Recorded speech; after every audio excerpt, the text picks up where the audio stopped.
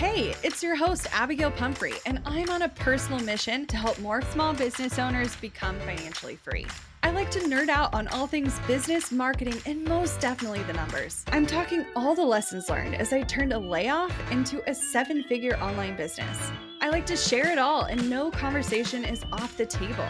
We talk actionable strategies, biz challenges, and all the things life throws your way. Grief, anxiety, loss, and resilience are all topics you'll find here. So grab a cup of coffee and settle in because you're listening to the Strategy Hour podcast, brought to you by Boss Project. Have you ever absolutely panicked after you accidentally deleted a file on your computer? I know I have. It's not an issue if you've got CrashPlan Smart Recovery. Your files are just a few clicks away and can be restored in a snap. CrashPlan provides the best cloud backup solutions in the market. Visit crashplan.com/bossproject for 50% off your first year of CrashPlan. Now you can protect all your work with an unlimited backup and recovery solution. CrashPlan makes it simple to restore some or all of your data. And with unlimited version retention, CrashPlan can be your ultimate rewind button. Get unlimited computer backup for you or your business with CrashPlan Professional. CrashPlan backs up files that live on your computer and works with PC, Mac, and Linux. Don't let data disasters slow you down. CrashPlan has your back and keeps you moving. Go to crashplan.com/bossproject for 50% off your first year of CrashPlan. That's crashplan.com/bossproject for 50% off your first year. Back up better with CrashPlan. So if I sound mega tired, it's because I am. Just as a pre-warning. I know you're mega tired. Oh my God. When you told me your sleep situation and the it's not even that you're in toddler world. She's a kid now. Well, here's the thing. So my kiddo, who's 5, is having a sleep regression, and it sucks. It sucks so bad. She's always historically been a phenomenal sleeper. I've definitely taken it for granted. And so I messaged my best friend, who's also a child therapist, who knows so much about milestones and what's normal and like, this is okay. And she just put so much into perspective for me. I messaged her this morning, just like at my wit's end of being like, I feel like this is coming out of nowhere. And is something actually going on? She's saying she's sad and it makes me sad and like all this stuff. And she was like, oh yeah, like literally at kindergarten age, which is where she's at, they're like, brains are developing a whole new area. Their bodies are growing. She's in probably a growth spurt. And she was like, what always seems like it's coming out of nowhere isn't really the case that like something new is happening that hasn't happened before. But what's actually happening is that since she's growing and her brain is developing and her language is developing, she actually has language to say, I'm sad. And I'm going to go downstairs because I'm sad. And I'm going to wake them up and go into their room. And she maybe didn't used to have those skill sets. And so she didn't do them. And now she does.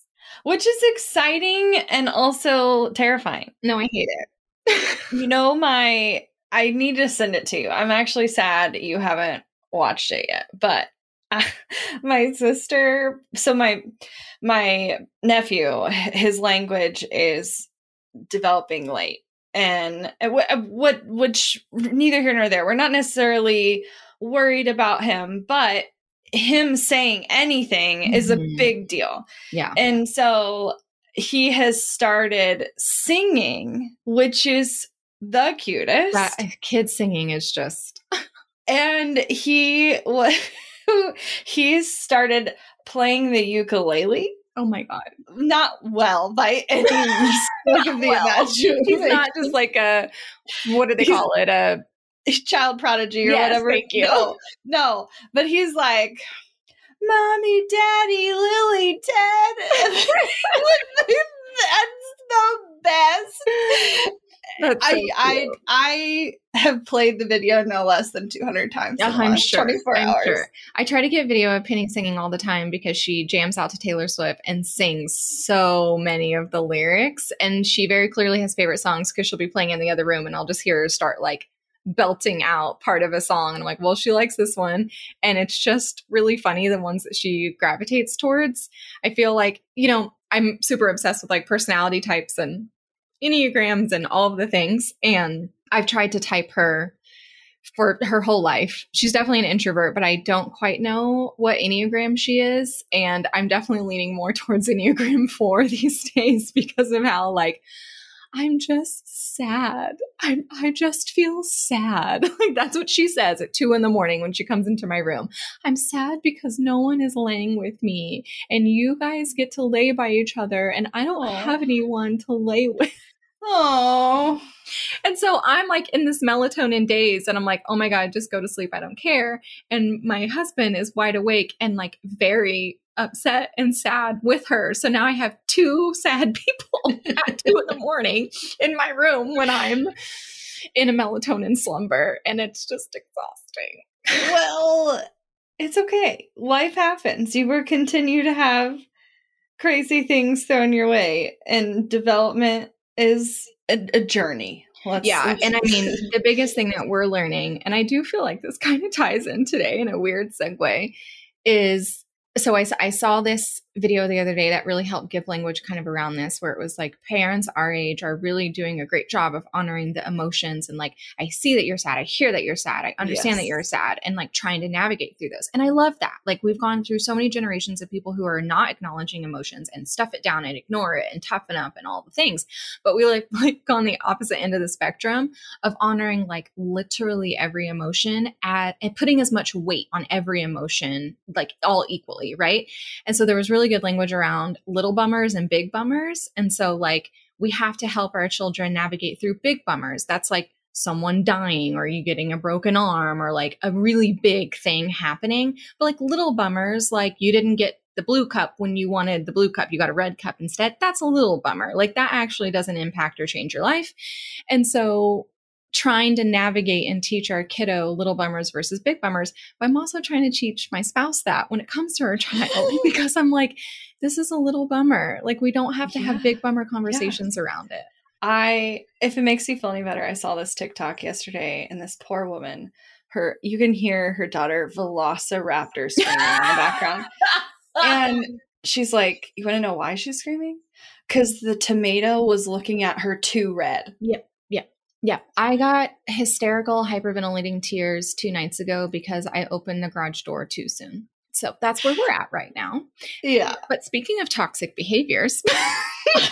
No, not that these children are toxic. But truly, we want to talk today about lessons and mistakes and traits we're seeing happening again and again. And I feel like so much of this is happening in people's purview and they're just not seeing it. And so well, if you're trying to get your developmental milestones of growing into a big CEO baby, you're this little business owner who's like having your muscles flex and your brain grow and all of the things happening, your body's like, WTF is going on?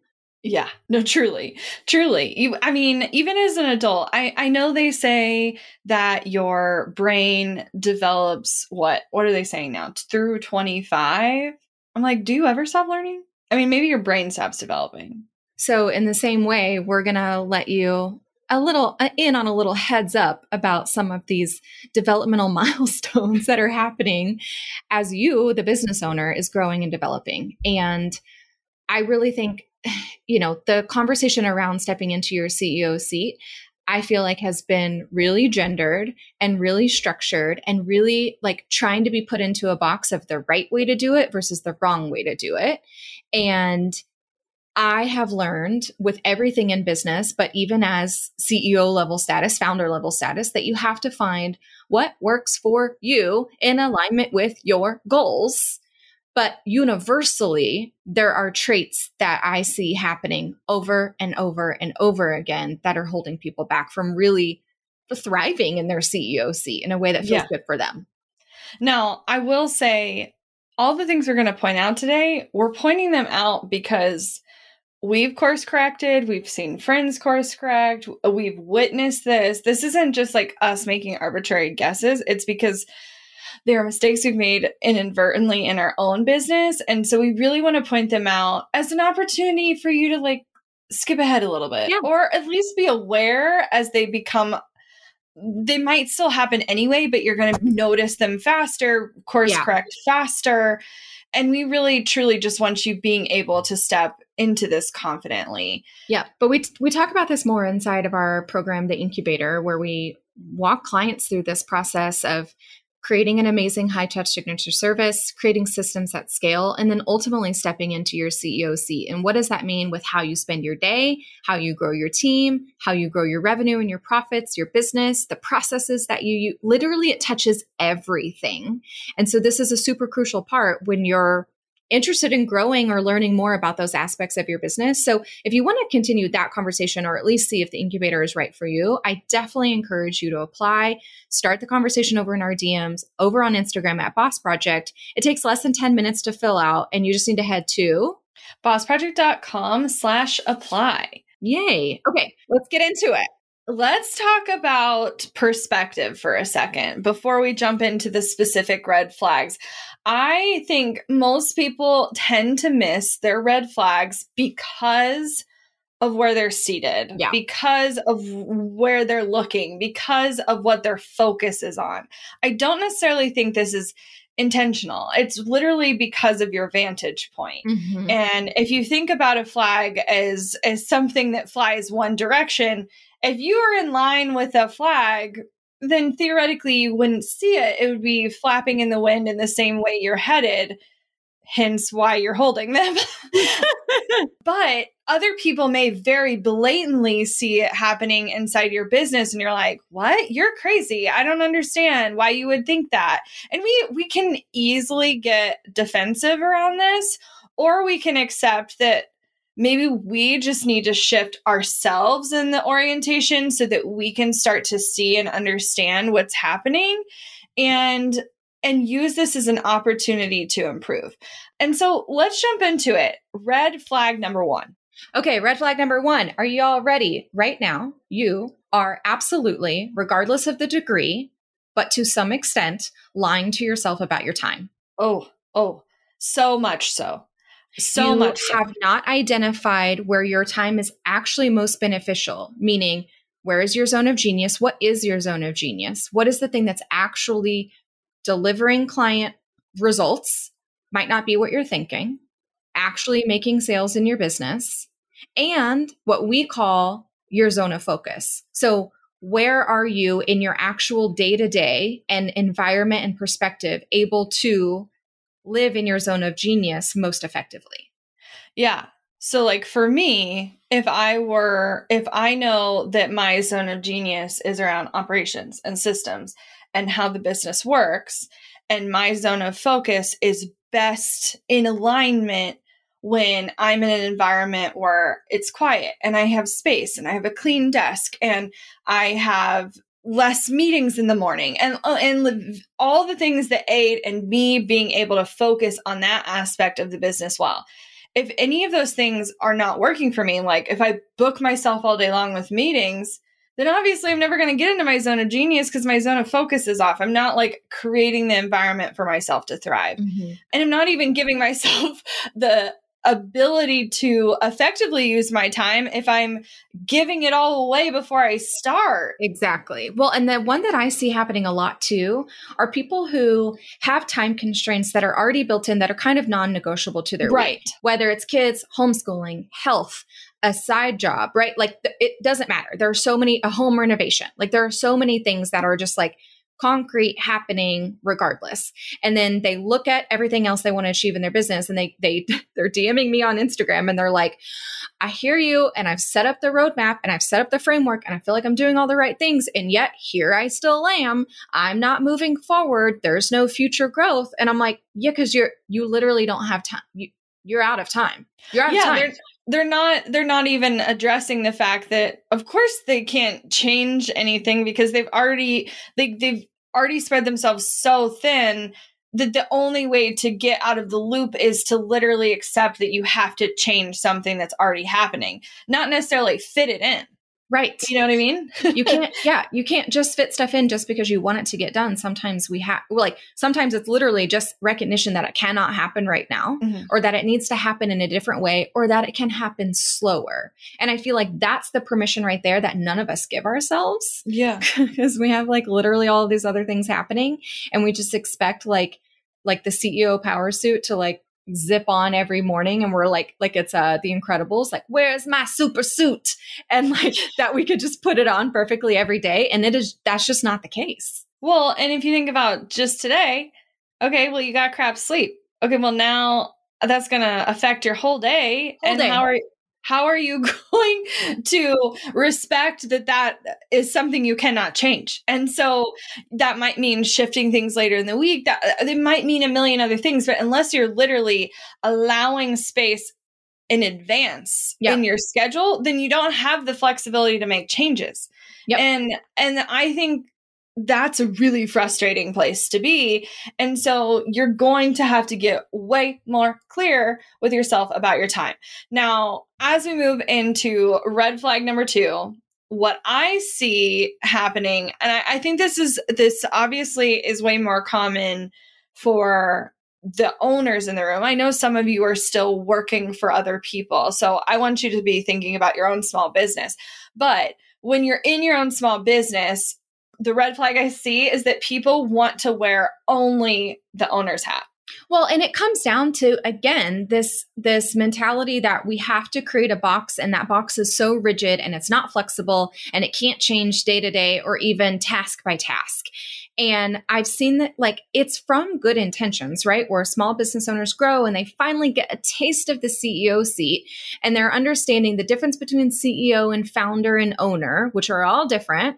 And then they're told, like, well, you have to sit in the owner's seat in order to make these type of decisions, which is true.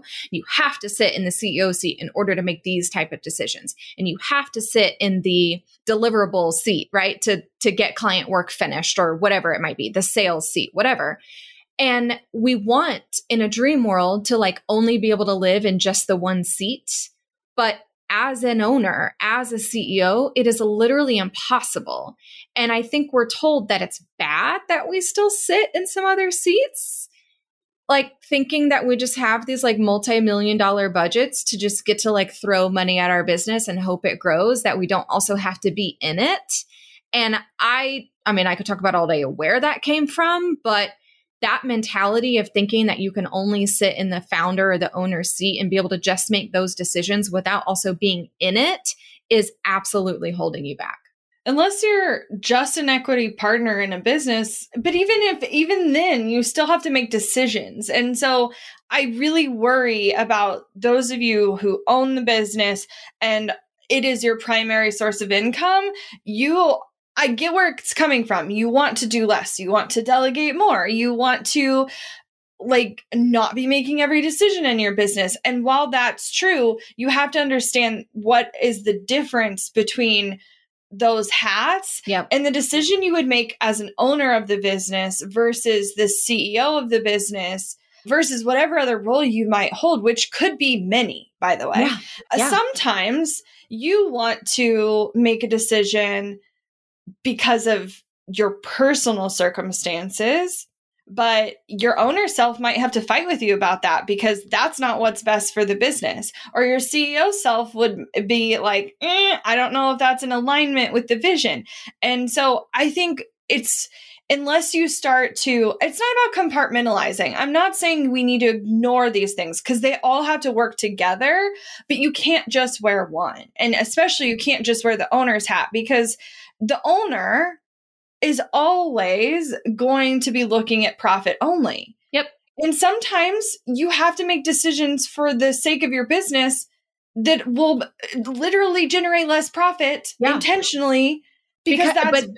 And then on the flip side of that, the CEO is only going to be looking at like, not just like, when I say like the brand and vision, I mean like how everything kind of works together, but like what does it mean to the business when you make that decision, not with profits, but like the type of clients you'll be working with and the offers that you're putting out and how they connect to things that you're already got going on without maybe looking at the impacts. Like, for example, I feel like the CEO's decisions, like if you're only wearing that hat, are the ones for the gut reaction to like pivot your audience or your offer or to cut a stream of income off of your business because like it doesn't serve you in some way anymore without looking at the impact from the owner's perspective of what will that actually do to your bottom line. Yeah, like, can you afford to cut that piece of the puzzle off yet? Right. I don't know. Right. I know at the end of the day, there's a lot that's subconsciously making us feel a certain way about that. But I promise you, if we can start to look at the whole picture, you will realize that you are meant for so much more. And I'm excited for what that looks like. But let's get into red flag number 3. Yeah. So number 3, and this is one that you just need to give yourself a little bit of grace for if you don't know how to do, because I feel like literally no one taught us this. And I could go back to the kid conversation at the beginning of, I think I kind of correlate a lot of this to how we were taught to share as a child and how this impacts our poor delegating skills. I do feel like they're intertwined a lot. But the red flag number 3 is delegating poorly and truly not understanding the structure in which delegation needs to happen, which piece of the project actually needs delegated and which doesn't, who's actually responsible for various pieces, meaning like literally inception, doing it, and then the results of it, because it might not be the same person every time. And then really beginning to understand the big picture of your organization of what makes sense for who to own pieces of that puzzle. Yeah, so let's go to the root for a second, because I think it's interesting that you point out the sharing thing. To me, the thing that pops up is that the majority of you in high school, maybe even go back to middle school, high school, college, group project. What did you do in the group project scenario? I'm just going to guess that you led the project and ended up completing 95% of the project yourself. You gave everyone an A, even if they never responded to the chat thread. You're just like, I'd rather not deal with them and do it myself than try to figure out how to cooperate with these people. And I get it. That set us up for failure later. Yeah. Because a lot of our teachers also gave up in that process, and they're like, well, you guys need to figure it out. Yeah. But that we weren't necessarily taught how to pull things out of people that didn't want to participate. And how to hold people responsible. Right.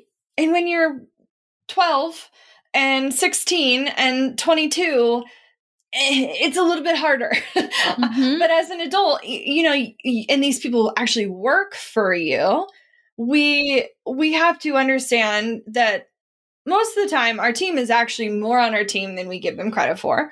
People want to see you succeed. People want to see the business thrive. They wouldn't be working for you otherwise. And they definitely wouldn't be working in this entrepreneurial environment if they didn't think that they would have some level of ownership. If they wanted to just do tasks and be done with their day, they would be working somewhere else. And so we have to get better at letting things go, but also understanding who's right for the job. I was in a call just yesterday about Kolbe scores, which is interesting. I mean, I've looked at StrengthsFinder and I've looked at Enneagram and I've looked at all the things. I've never looked at Kolbe specifically.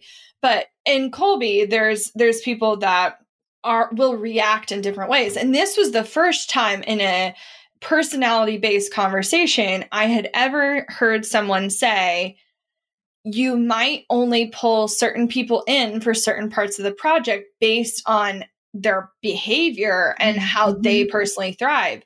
And I used to feel so guilty about, well, I don't know if they need to be in the vision meeting because I know they're best at doing the tasks, or when we get to this stage, they'll really thrive here. And I'm realizing now that instinct is not incorrect. And I need to lean into it instead of feeling guilty about it, but also like reward your team for being good at the part that they're good at. Yeah. Reinforce the behavior that you want to see more of. Right. Let's not set people up to fail. Yeah, why would we do that? It's only going to disappoint both parties. And if you're feeling frustrated with the results that your team is getting you, I really strongly encourage you to dig into, have you actually properly delegated, and not the like, I've given the task and I've done my job. Like most of the frustration is like, I've shown them how to do it, or I've talked to them about this. Yeah. Okay. That's the surface level of delegation. Good job. You made a Loom video on how to do the thing, but I want you to take it a step further. Yeah. Well, and part of that is being willing to understand where people's skills actually lie, rather than assuming that you're always going to be better than them, because that is not true either. It's not true. Yep. Want to learn exactly step by step how to get paid to generate leads in your business? I've kept these details to myself for far too long. I'm ready to spill everything and give you the exact steps that help me generate tens of thousands of qualified leads and millions in low-ticket digital product sales. I won't just show you what I did, but teach you how you can do it too. I'm talking not just how to create low-ticket digital products, but also showing you how to use them strategically to generate leads for your other existing or future offers. I'm sharing it all at bossproject.com/jumpstart, including exactly how I made $8,033 and generated 277 leads my very first month selling digital products. Find out more at bossproject.com/jumpstart. We're driven by the search for better, but when it comes to hiring, the best way to search for a candidate isn't to search at all. Don't search, match with Indeed. With over 350 million global monthly visitors, according to Indeed data, and a matching engine that helps you find quality candidates fast. Ditch the busy work. Use Indeed for scheduling, screening, and messaging so you can connect with candidates faster. 93% of employers agree Indeed delivers the highest quality matches compared to other job sites, according to a recent Indeed survey. I love that Indeed makes it easy to hire because I'm busy enough already. When we've hired in the past, the process was full of unqualified applicants. With Indeed, we can target the right candidates for the right position. Join more than 3.5 million businesses worldwide that use Indeed to hire great talent fast. And listeners of this show will get a $75 sponsored job credit to get your jobs more visibility at Indeed.com/Strategy Hour. Just go to Indeed.com/Strategy Hour right now and support our show by saying you heard about Indeed on this podcast. Indeed.com/Strategy Hour. Terms and conditions apply. Need to hire? You need Indeed. Money issues are a common stressor in any relationship. Monarch Money is the top-rated personal finance app that can get you and your partner on the same page without any extra cost. Monarch has built-in collaboration features, so together you can see your finances, budget, and get insights on your cash flow. It's the easiest way to manage any household finances. I've tried other finance apps in the past, and they didn't work the way I wanted them to. I don't want to stress over finances. Monarch is the top-rated all-in-one personal finance app. It gives you a comprehensive view of all your accounts, investments, transactions, and more. Create custom budgets, set goals, and collaborate with your partner. And now get an extended 30-day free trial when you go to monarchmoney.com/strategy. Monarch has a tool that allows you to easily import your data from Mint and keep all of your tags and categories. Monarch's simple, intuitive design makes it so easy to get set up, customize, and use. Monarch prioritizes my privacy, and they'll never sell my data to third parties. After trying out Monarch for myself, I understand why it's the top-rated personal finance app. And right now, get an extended 30-day free trial when you go to monarchmoney.com/strategy. That's monarchmoney.com/strategy for your extended 30-day free trial. Okay, let's move on to red flag number 4, not designing the solution before hiring. We've talked about this how many times? I know. And you guys, you haven't heard it enough. So I'm going to say it again. It's a toxic problem. And what ends up happening when you don't design the solution first is you hire people hoping they'll be your hero. You hire people hoping they'll swoop in and save the day and figure it all out.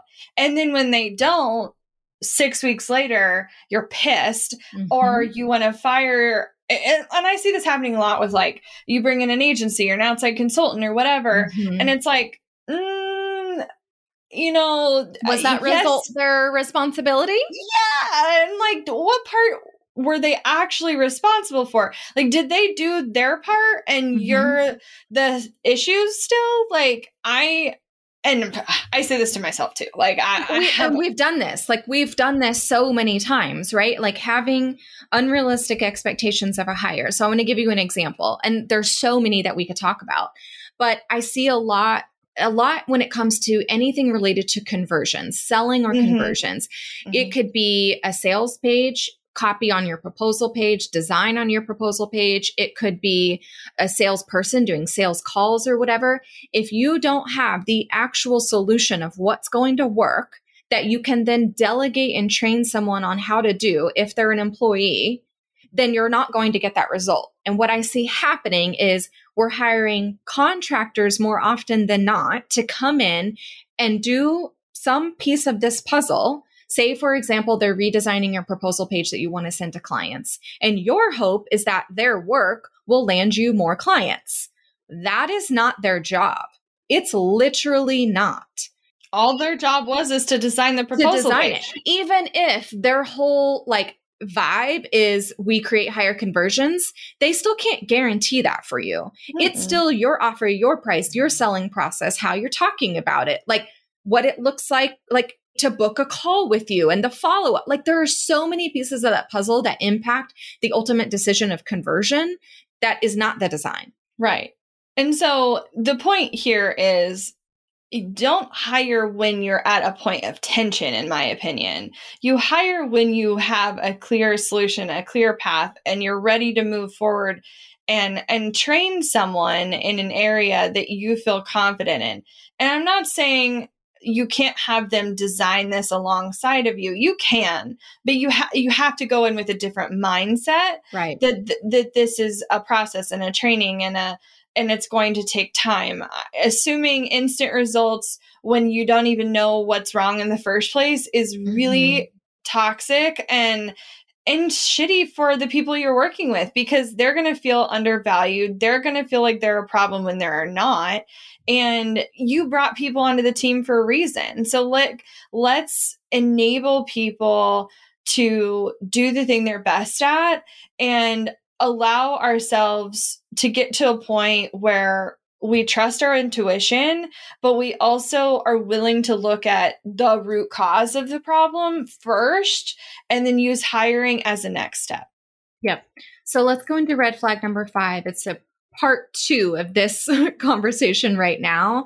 And it's the absolute toxic mistake that you could be doing for a year. You could never graduate out of this mistake because you're not recognizing that what the actual cause of the issue is. And it's the fact that you are employing, and I put that in quotes if you're not watching our YouTube video of this episode, you're employing contractors. And that is a contradiction because it is. And number 1, it's illegal, literally illegal. You might not realize that you're skirting the line so close to what is unethical to ask of a contractor to do, as in provide specific results, show up to specific meetings on a routine basis, deliver stuff not necessarily on a deadline of what's been agreed upon as a client-contractor relationship, but as this recurring, constant employee mindset kind of delivery, or even outside of the scope of what you actually hired them for. I think that's a big one. And again, I say it because we've done it, right? We've hired a contractor for a general thing or even a specialized thing. And as our company has grown and changed and evolved, and this person's skill sets are shining, we put them in different seats like they're an employee that can just move around different departments within our business. And the original contract is basically null and void because they're not doing half of what we actually laid out in the very beginning. So therefore, we're not getting the results that we originally talked about, and we're not addressing that in a way that's appropriate for a client-contractor relationship. Right. I also think, and I get it, because, at the end of the day, I do think there's a lot of contractors that are also behaving like they're employees, even though they're not. And so it is aiding in the confusion for sure. But you as the owner have to be the responsible one that understands the difference between how you can communicate with a contractor versus employee, what you can expect of them, and vice versa. Now, I will say the biggest and boldest difference between contractors and employees really comes down to training. A contractor should be someone you can bring in to do a task where you may hand them a document that walks through your process, but theoretically they have their own process. You hired them to do the thing they do, and they are coming into your business with their own kind of way that they do it. inside your own business, you can dictate what the process looks like and train. So I think one of the things that I see as like a common misconception is around training. With contractors, theoretically, there should be no training. They have their own process. You hired them to do a thing. They're coming into your business with their own kind of prerogative on how to get to a specific outcome. And systems. Right. And then when you're employing someone, then you have your own systems, you have your own processes, you dictate how and when the work is done, and you train them. But what I see happening is so many people are bringing in contractors and then trying to rope them into their everyday deliverables that they want them to follow their process and bring them into their systems. And you're really not supposed to do that. And I know we've skirted the line before too. Mm-hmm. And so I'm not saying we're innocent here at all. But no, that's why we have the lesson to give you now. Right. What I want you to be thinking about is that your employees can be in a position where they're focused on outcomes. They are focused on results-based work. Contractors will and always should be more task-focused, where they could check a box. Did they send you the deliverable? Yes or no? They just can't be responsible for an outcome. It's not only unreasonable, but that's not what you hired them to do. And even if they're sharing the potential results they could get you, technically they're not responsible for them. And, you are going to have to get really clear on what your needs are internally. And this may mean restructuring your team. Mm-hmm. And I know a lot of you don't want to hear that, but it can be a necessary evil. But on the other side, I promise you, is a team that's so supportive and will be there for you and is in the trenches for you. And maybe the ways that you felt left alone all these years trying to work with contractors and trying to get them to fill a void that they literally cannot, because they're still running their own businesses too. Yeah. They're still trying to make their own income too. You aren't their priority. Their businesses. Right. And so if you want to be the priority, an employee would be a dramatic change. Yep. All right. So let's move into red flag number 6 that I feel like we could make an entire episode on, and maybe we will. We have talked about this before, but it's the situation of creating unethical circumstances. And you're doing it without even realize you're doing it, without even realizing that your good intentions are creating a toxic environment, and that with all the best intentions and the desire to do great, you are actually creating an unsafe environment for your team. Mm-hmm. And I think it's easy to look at ethics like in one area and only one area. Yep. But I think it's important that you look at this as like a holistic thing. Because when someone works for you, it's not just pay. It's not just hours they're working. It's not just time off. It's not just benefits. It's not any one thing. It's all of it. And if we're not looking at the holistic value that we can offer our team, we will likely overcompensate in one area and then really let them down in so many others that it creates this unequal balance where they start to create their own fear. And the interesting thing is, as an owner, you likely, and I'll say this because I think it might make you feel a little better, you could have circumstances where you personally maybe took and were willing to take certain sacrifices because you were the owner. And then we forget that that's just like not okay to pass on to other people. Like, as an example, I personally didn't have traditional healthcare for multiple years.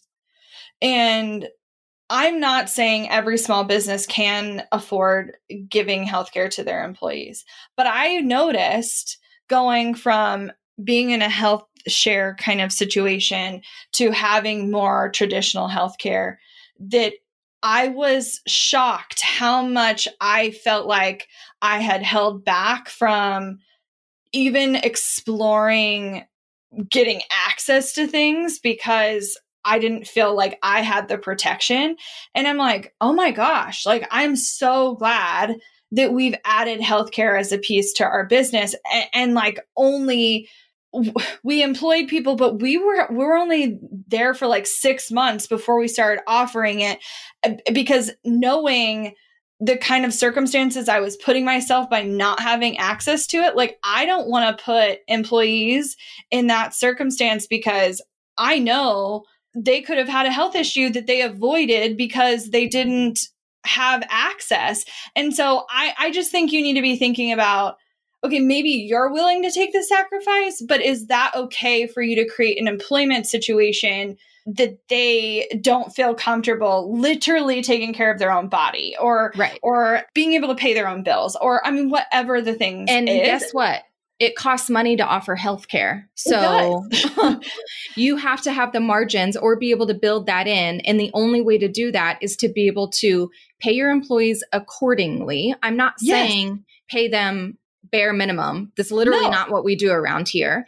But so many business owners start with a very brand new hire before they've provided any results, before they've gotten like into the brand and the business, top tier salaries as their only competitive factor for bringing on top talent.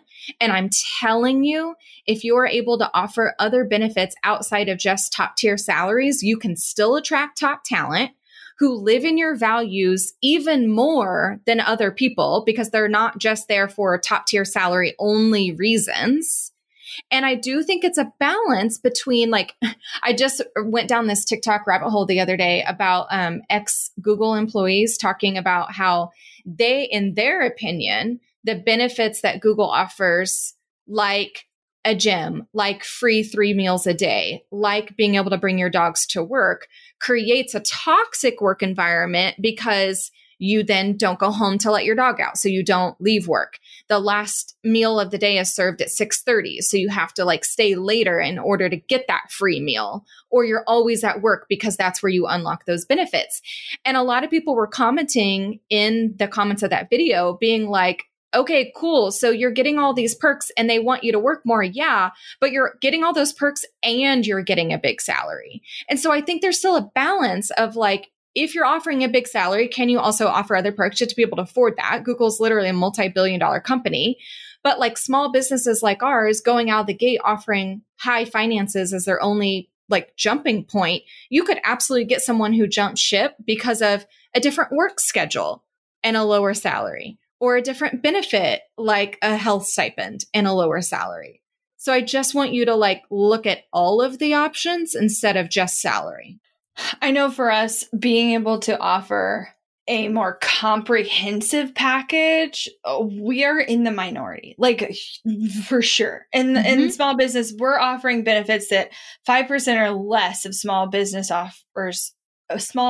offer in the US. And I guarantee you it's actually 2 to 1%, because that stat was even hard to find and compare because there are so few small business owners or businesses offering benefits. Yeah. I mean, because we're talking pay, time off, maternity, paternity, adoption leave, the ability to have life insurance, healthcare, 401k, like all of it. And a flex stipend on top of it. And so like, I know that means that we may have a slightly lower pay than some other businesses out there, but I also know it's a more comprehensive package that's going to allow people to feel secure because they're saving for their future. They have access to healthcare. Like, and I want people to feel safe. And I think it's really critical that you're looking at someone's whole life, especially when you're asking for so much of their time. Yep. All right, let's move into red flag number 7. This one is something that we're still working on. We definitely learned a lot of these lessons, but we ended on this for a reason because it's kind of the last one for us to tackle. And not just us, but also teaching our team to tackle this as well. This isn't just a CEO red flag. Problem. This isn't just the mistake that you're doing. Right. But if you are still doing this one, your team is absolutely doing it as well because they see you doing it. And the red flag number 7 is allowing perfectionism to prevent improvements. Yeah, you're waiting for things to be too in alignment to move forward. You're waiting for things to be too done to move forward. Too perfect, just right. Mm-hmm. And I get it. I get there may be reasons that you delay something or that you slow something down for sure. But I see more often than not that the reason to not move forward is because people are afraid of messy action. People are worried that if they put something out that's not fully representative of what they want to do, that they're doing it wrong. And I think a good example is, I mean, we have clients all the time that are at various stages of working through some of the behind the scenes systems and organization. And as an example, they're like, well, I don't know if I should even open up the ability to intake clients because I'm still working on the workflows behind the scenes. And I was like, wait, what? Like, you're not going to take income, and like, there's no reason why you can't build this system while you're working with the client, because no better time are you going to understand, okay, here's the next step. Yep. Here's the next bit of communication I need to send them. Oh, I missed a step. Let me add that back in. You're not going to know that unless you're literally in the middle of doing it. You can hypothesize all day about what it should do and act like, and the timing and what should be said. And you are literally just guessing. You are. And that's so, I want you I want you to adopt this like spirit of experimentation. And I know for us, like making things less of a test fail and more of an experiment where we can learn lessons and make tweaks has been huge. Us adopting like a critique style inside of the business has been a great opportunity for us to collaborate on things. Us intentionally building in more conflict on purpose, which if you haven't listened to that episode, definitely go back and take a listen. I just think so often we are trying to make everything have certain appearances, and I just don't get it. Like, well, and what I kind of like attribute it to, or not attribute it to, but like compare it to is, okay, y'all know you hate this. I know you do. And yet you're doing it in your own business. You hate the businesses like internet service providers, cable service providers, cell phone service providers. It's typically those industries that only offer the best new perks to new clients. If you're an existing client and you've been around forever, you kind of get the worst end of the stick. It's the shittiest process, the highest prices, no new perks, no cool new way of doing anything, nothing. And it's because they value new clients over existing clients. You know better than that. And so why wouldn't you perfect a process for an existing client, make something better, offer a better way of doing something? I'm not just talking about prices. I'm talking about the experience, right? It's typically the experience that people are unwilling to change when they're in the middle of the process. But if you only value the next new person that comes in, your current clients aren't getting the best experience that you can offer. And I don't like that. Yeah. So I want you to take these red flags with a grain of salt and realize that there's opportunity for you on the other side to move through them. Now, what I can tell you is Boss Project has been developing for years the systems that you need to make this a thing. You need a high touch signature service designed with your life and unique circumstances in mind. You need systems that scale, that will set and communicate your boundaries with your clients, keep you and your team on track, keep you preventable. You need a team of support that's built ethically, like we talked about, that's designed to keep you stable and profitable. And if you try to reverse engineer this, you're not going to see the results we're talking about. It's really easy to just see the perspective of, okay, this could be a thing. I get why this is toxic or whatever, but I feel like you trying to move through it is going to likely create more problems. And I would rather you join us inside and submit your application for the incubator. We have the exact steps that are going to allow you to untap this CEO level coaching that's going to help you get the roadmap to double your income, that's going to get you through premium pricing, that's going to help you create better systems to create that better experience. And I really encourage you to apply. Yep. So head right now to bossproject.com/apply. Take less than 10 minutes to fill out the application. It doesn't commit you to anything. It literally just starts the conversation. It gets us a little bit more information about you, your business, and your goals. We start the conversation to see what the options are available to you, what we suggest for you to go through next, and we see what's going to help you live more in your CEO life in a way that feels good for you. Looking to elevate your brand without the headache? Join the Co-op, our creative template shop membership. With thousands of easy to customize templates, all crafted to seamlessly fit your business aesthetics, we make nurturing leads and driving sales effortless. We're talking serious impact and seriously simple creation. Become a member now at creativeshopcoop.com and transform your business today. That's creativeshopcoop.com. Hey, a few quick favors before you leave. I'd love if you'd share today's episode, send it to a friend who needs to hear it, and post on social. You can show us where you're listening from, your favorite takeaway, or why someone else should listen. Be sure to tag me at Abigail Says and at Boss Project so we can share it. Okay, second favor, to get podcast updates and all the behind the scenes news from Boss Project, I'd love if you'd join my VIP list. Just head to bossproject.com/sign up to make sure I have all your contact details. Really love the show? It would mean so much to me if you'd leave a rating and review. It not only helps more listeners find the show, but allows us to bring on quality sponsors so we can keep bringing you this valuable content for free. Thanks so much for listening. Until next time.